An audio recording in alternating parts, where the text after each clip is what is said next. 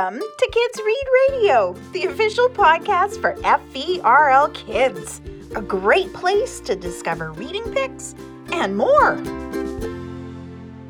Hi, my name is Parminder and I work at George Mackey Library in North Delta.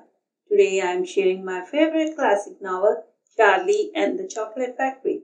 This book is written by Roald Dahl. If you are between ages 7 and 10, this will be a great novel for you.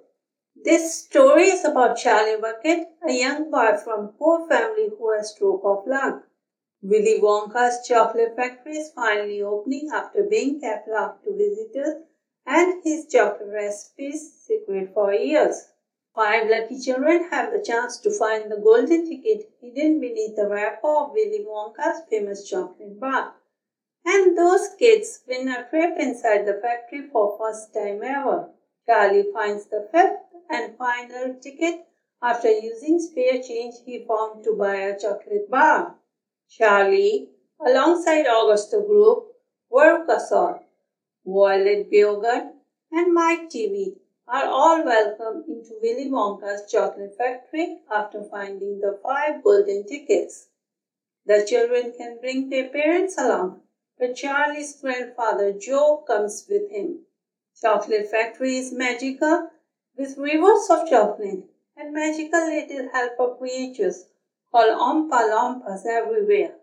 Inside the factory, the children face different trials and adventures, but no one knows how it will end. If this story sounds interesting to you, guess what? There's a movie based on the book Charlie and the Chocolate Factory, and you can check it out from the library. You can find this book in many in print, like a real book, ebook, and audiobook. Get an adult to help you with the online stuff. There are also other books by Roald Dahl, including a sequel called Charlie and the Great Glass Elevator. You will find this next adventure of Charlie and Willy Wonka, as well as other stories, such as James and the Giant Peach, and the witches in the library. If you need help finding these books and more by Roald Dahl, you can ask the staff in the library. That's all for today. I hope you will join us for more podcasts. Thanks for listening to our show.